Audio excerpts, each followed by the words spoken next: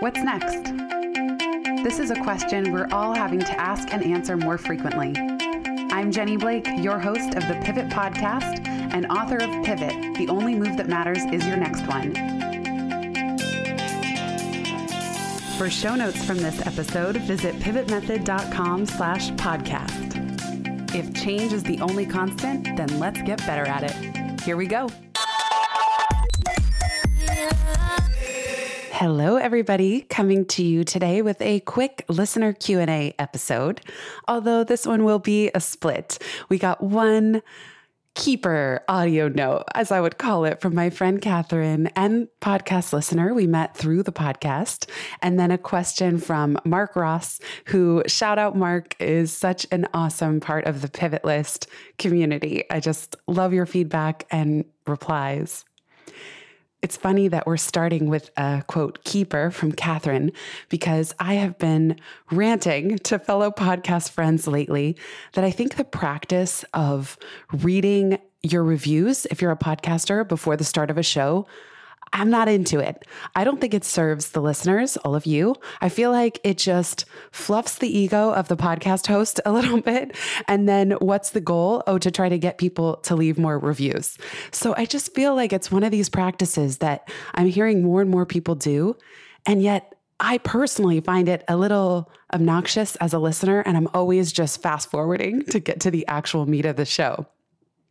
That said, after several of these rants, and you might not know this from my actual episodes, but I can be really a curmudgeon sometimes about what's going on out there in the world, in the online world, podcasting, blogging, whatever. I set up my first website almost 15 years ago. So there are certain things that I love, and then certain things that I think are just silly. Okay.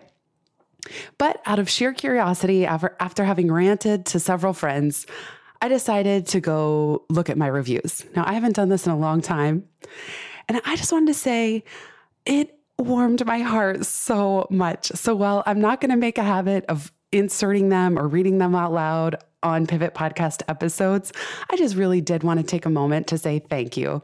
That if you're one of those people that left a review, I could not believe how kind they were, and to hear reflected back what you're getting out of the show and the impact that it leaves and what you like about it. It's actually quite helpful for me. It really does inform what you enjoy and your takeaways. Podcasting is such an intimate medium. You're always hearing me say that. But because of that, the podcast host, me, it's so close to my heart, to my soul, to who I am, that it's sometimes hard to step back and get that perspective. So huge thank you if you have left a rating or review. Of course, they really do help. I just don't like that regular asking. I feel like if you genuinely like a show and you want to go rate and review it, that's amazing. And I will make a better habit of reading them from here forward. Sometimes it's nerve-wracking. There's so many authors I've talked to where as soon as you've read one-star review that is like seared in your mind, even one of my biggest mentors, Seth Godin, I'm pretty sure he doesn't read any reviews, good or bad, of his books. Although maybe that's changed. I don't know. I'll have to ask him. So anyway, sometimes there's that nervous feeling like, oh, what's in there? Do I even want to know? Will it change what I'm doing or what I feel called to do? But the experience just blew me away. So really, thank you, everybody. And with that, that's why I kind of had to give you this ironic, paradoxical, preamble to Catherine's audio submission, because maybe you've heard the plug for the Pivot Podcast, where you can submit a question at pivotmethod.com/ask. And so Catherine left a keeper note. And I call it a keeper because when I was doing training and development in the early days, my first year at Google, one of the trainers who had been there much longer than me said, whenever he gets a nice note from a trainee, he labels it keeper and he saves it in his keeper file. And that way, if he was ever having a bad day, he could go to this keeper's file and read notes from people who had appreciated his work, his classes, any of the training sessions that he had done. But another reason that I'm really happy to share Catherine's audio is that she is such a great podcast success story as a podcast listener and friend tours from afar. So this is like, I'm so excited to share this story with you. And you'll hear her kind of mention or allude to it in the submission. Catherine was listening to the Pivot podcast and she heard an episode. It was episode 75 on becoming a trend curator and non-obvious trends. This was for 2018 with Rohit Bhargava. She liked the interview so much and what Rohit was doing that she reached out to him. Lo and behold, steps unfolded. And next thing you know, Catherine is publishing and now has published a book under Rohit's imprint, Idea Press. Catherine's book, and I'll put this in the show notes, is called The Non-Obvious Guide to Being More Creative. And I will tell you, I think she reached out to Rohit directly after listening to that show. She didn't ask me to make the connection. She just reached out. They formed a relationship. And next thing you know, he's publishing her first book. So let that be a lesson that you don't always, she didn't ask me. She didn't reach out, although we did have coffee one time in New York. And then she took me to her favorite little niche pencil shop in the Lower East Side. It's like one of her passions. And I got very fancy pencils with her. It was very exciting. But she didn't need to even ask me. She reached out to Rohit as a result of listening. So you might have heard me talk about friend tours, people who are peers and mentors. You don't even have to be super close with them. You can actually listen to something like their podcast, get ideas, get exposed to new people, reach out to those people. And then, of course, it's always on you of how you show up and what you have to offer. So with that, let's get into Catherine's note. Hi, Jenny. It's Catherine Hayden calling in. I was inspired by the recent Pick Your Brain podcast and your new format for submitting questions to send you not a question, but a note of gratitude. I thank you so much for continuously over the years sharing your inspiration with us through the podcast. As you know, it is because of your podcast that I recently reached and completed a major milestone of writing my most recent book. And I'm so grateful to you for bringing on incredible guests and having the dedication to year by year put this podcast out there into the world and share so much of yourself. It benefits all of us, and I thank you for your generosity. Thank you so much, Catherine. One of the best parts of podcasting is getting to meet people like you and that serendipity of not knowing who will be exposed to the show, who will decide to reach out. So I really, really appreciate it. Now let's jump over to Mark's question. Over to you, Mark. Hey, Jenny, this is Mark Ross from Houston, Texas. Love your show, love your energy, love your book, love your content, love all that. Curiosity question, how do you stay energized during a typical week when you're not traveling? During the day, do you stand a lot? Do you move around a lot? I know that the work you do requires a lot of stationary activity sometimes. Just curious how you do it and the tips that you may have for us who want to learn more about that. Thank you so much. Mark, I love your energy and I love your generosity. Thank you for being such an amazing all-star listener of the show and for always providing feedback along the way. It really means a lot to me. This is a great question. And part of the reason I do yoga and Pilates is I do get very tight hamstrings from sitting all day. I'm sure many listeners, you included, Mark, have heard the phrase that sitting is the new smoking. And I have to say, I haven't totally cracked the nut yet. I know my friend Petra uses a standing desk. So does my brother. So do many people. I haven't done that yet for some reason. In any case, there are 4 things I find most helpful. 1, I sit on a bouncing ball as my desk chair. And I've heard great things that this helps release energy, it helps reduce stress, and of course, it does encourage proper alignment. So I found an article for us on GearFire, 10 reasons to use an exercise ball as your chair. 1, forces proper spine alignment. That's true, and it does engage my core and helps me remember to sit up straight. Causes you to frequently change positions. Fitness is at your fingertips. You could definitely walk the ball out, start doing sit-ups if you wanted to. Also, even doing not even push-ups, but getting into a push-up position where you're at a diagonal plank and holding that for 10, the count of 10, is even a very powerful core building exercise. Improve your balance. Get that six-pack you've been wanting. Improves your circulation. I didn't even know that. You'll feel more energetic. This article says burn up to 350 calories per day. I don't know about that. Really cheap, and come on, it's fun. And that's true. I got mine on Amazon for probably $25. What I like about it is that there is actually some kinetic energy that comes from not being totally static in my chair. Maybe if you sit in a rolling chair, you know that feeling of rolling or twisting from side to side. So it kind of helps me release energy throughout the day. I can just find myself bouncing on it. I remember I took a keynote speaking workshop many years ago, and the speaker said, if you get nervous before events, actually go sit on a bouncing ball if you have one anywhere in your home or nearby, and that can release a lot of the stress and adrenaline. Another strategy for me is not scheduling too many video meetings. And it's getting a little overwhelming because now more and more companies and people are wanting to meet on Zoom. And I have to say, I cringe a little bit, partly because I just don't want to get camera ready. So it means I actually have to look presentable and figure out at least a little hair and makeup, if not, nothing crazy, but I just can't look like I rolled out of bed. But more than that, I like phone calls and phone meetings because it allows me to get up and walk around and pace a little bit, go get a glass of water. So I just do not personally like feeling stuck in front of the camera where I can't move. Because the other thing about video calls and video meetings, yes, of course, it does create more intimacy, or like you can get visual cues. You can maybe connect more with the person that you're looking at. So I'm not totally opposed, but I feel I'm so stuck. I'm just stuck within that little camera window, and I can't even move too much or I'll be out of view, or the computer camera will be looking at my nose or something. So it's not my preference when scheduling unless there's a really good reason for it. Or sometimes I do a lot of client work with companies, especially if it's a conference call and that's just how they do it. I will accommodate, but I don't initiate video calls. The third strategy that I find helpful is having meetings and social visits with friends as walk and talks as much as I can.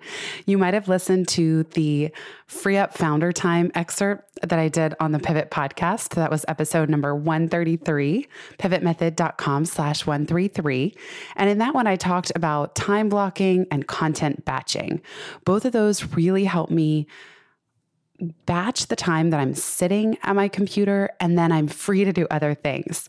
Now, I do not always make this work. Of course, in order to see me or hang out or have a get to know you coffee, it doesn't always have to be as a walk and talk or a workout with a friend, but those times have been the most joyful and successful. So outside of dinners with friends, which I really love, especially if I'm meeting a new person, I actually get quite impatient just sitting frozen at a table, sitting across from another person. I love the energy and the fresh air that walk and talks provide. I even met a friend recently who loves rollerblading, which this is maybe a guilty pleasure exercise. I don't know, but I grew up rollerblading and I freaking love it. So I cannot wait to get a pair for here in New York and ring up this friend. And I think a lot of people actually struggle to fit exercise into their life. So if you suggest getting together, maybe it's even a friend tour or a potential mentor, and you suggest getting together over some form of movement, I think that can also go a really long way in the day. The last strategy that helps me is doing a quick yoga or Pilates or movement, or going for a walk, either before I start my day, before I start my meetings, or stopping my work around 3 or 4 and doing it then. So while I do sit for a very concentrated and focused, I would say 5 hours max, then I'm up and at 'em the rest of the day. I try not to be sitting and working in front of my computer. Another thing I notice, so there's a lot of research now showing that this hunched over position, the C curve in the spine of all of us looking at our phones all day, that our heads, imagine, weigh, 10 to 12 pounds. That pressure that we put on our spine when our head is looking forward, it actually throws off our entire body mechanics. And so as much as I remember to pull my phone up to eye level rather than hunching over to crane my neck, turn down and type. And so even something like that helps me stay as ergonomic as I can throughout the day. Although again, this is a practice for me as well. So those are some of the strategies that help me. I would love to know what you and any other listeners do to stay active throughout the day, especially if your job involves sitting. I remember when I did yoga teacher training at White Lotus in Santa Barbara back in 2010, the instructor and just really well-known yogi, one of the first Americans, I think, to bring it like really mainstream in the US. His name was Ganga White. And he explained how we are all so hunched over all day, where our spine is always in this curled, again, that C curve, where maybe we're sleeping and there's a slight curve as our bottom half depresses more into the mattress than the top half. Then we're sitting in our car. And for a lot of people I don't have a car right now, but a lot of people who drive in a car, you're also sitting in a kind of C position. Then we sit at our desk. And unless you remember to really straighten your spine, lift your crown of the head to the ceiling, roll your shoulders up, down, and back, engage your core, tuck in your ribs, try not to hunch. Unless you're doing those things throughout the day, you're probably sitting at your desk in a somewhat curved manner. Get back in our car. And then if you're someone that relaxes at the end of the day by sitting and watching a few TV shows, most couches or leisure chairs. Michael and I have these two big fat lazy boy chairs. It was like our one indulgence when we moved. You're again in that C curve. So he explained the real importance of doing backbending exercises to counter all of that sitting. So again, there's those tight hamstrings because look at the position of our legs are in that 90-degree angle all day. So the hamstrings are really tight. Runners would get really tight hamstrings as well. That's why a down dog, even just doing a forward fold is good for those hamstrings. And then you can also do a hamstring stretch laying on the ground where you lift one leg straight and pull it in and just kind of working out the kinks. And then the other one is back bending. So not everyone can just lay on the floor and do a straight up back bend, full wheel, as they would call it in yoga. But whatever you can to maybe on your stomach, you do a Superman pose, anything, just imagine you're trying to actually go the other direction. So instead of hunching over and instead of being completely vertical, whether standing or on the floor, you're actually doing some things, Superman, connecting your fists, interlocking your hands behind your back and sort of squeezing. You can even do that right now, wherever you're listening, as long as you're not driving. And doing things throughout the day to counter the hunched overness that we often fall into without realizing it. I've seen all kinds of gimmicky little tech tools on Instagram that people could use. I've never tried them, but I'd be curious if any of you have. So that was even a little longer of an answer and really a tangent into the yoga world of this. But I appreciate the question, Mark. And I feel like just your awareness alone is already something. And I have a feeling you're a pretty energetic guy that I imagine you're not sitting too long all day, but who knows? Thank you so much, Mark, for the great question and for sparking these thoughts and conversations. And if any of you are listening and you want to submit a question, you can do that at pivotmethod.com/ask. Finally, if you have made it this far, I would love to hear from you. I'm going to start mentioning the Pivot Method survey. It's really short. I've condensed it a lot. So even if you've taken it before, this is the listener survey that will help me shape the content that I create for you in 2020. So you can go to pivotmethod.com/survey. And I really geeked out on this because it's a bot. I don't know why. I think chatbots are fun. So the way you take the survey is with a little chatbot on the page. And that is done through Typeform, which is one of the software services that I use. I could use Google Forms, but Typeform is very beautiful and very user-friendly. So I love the user experience that it gives. You can check it out and weigh in on what you would like to see and hear from the Pivot Podcast in 2020 by going to pivotmethod.com/survey. As always, thank you all so much for being here, for listening, for writing in with questions and feedback, and for leaving those ratings and reviews wherever you listen to podcasts.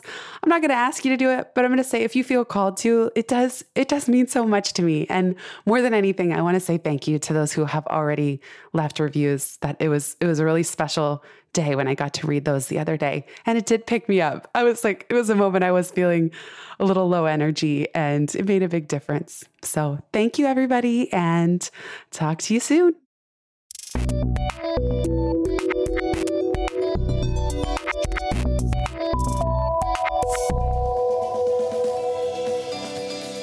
Thanks so much for listening to this episode of the Pivot Podcast. Make sure you don't miss an episode or my insider tips and templates by signing up for Pivot List, a curated twice monthly newsletter where I share the inside scoop on what I'm reading, watching, listening to, and the latest tools I'm geeking out on. Sign up at pivotmethod.com/pivotlist. Get show notes from this episode at pivotmethod.com/podcast and connect with me on Twitter at Jenny_Blake. Remember, build first, then your courage will follow. Hasn't it always?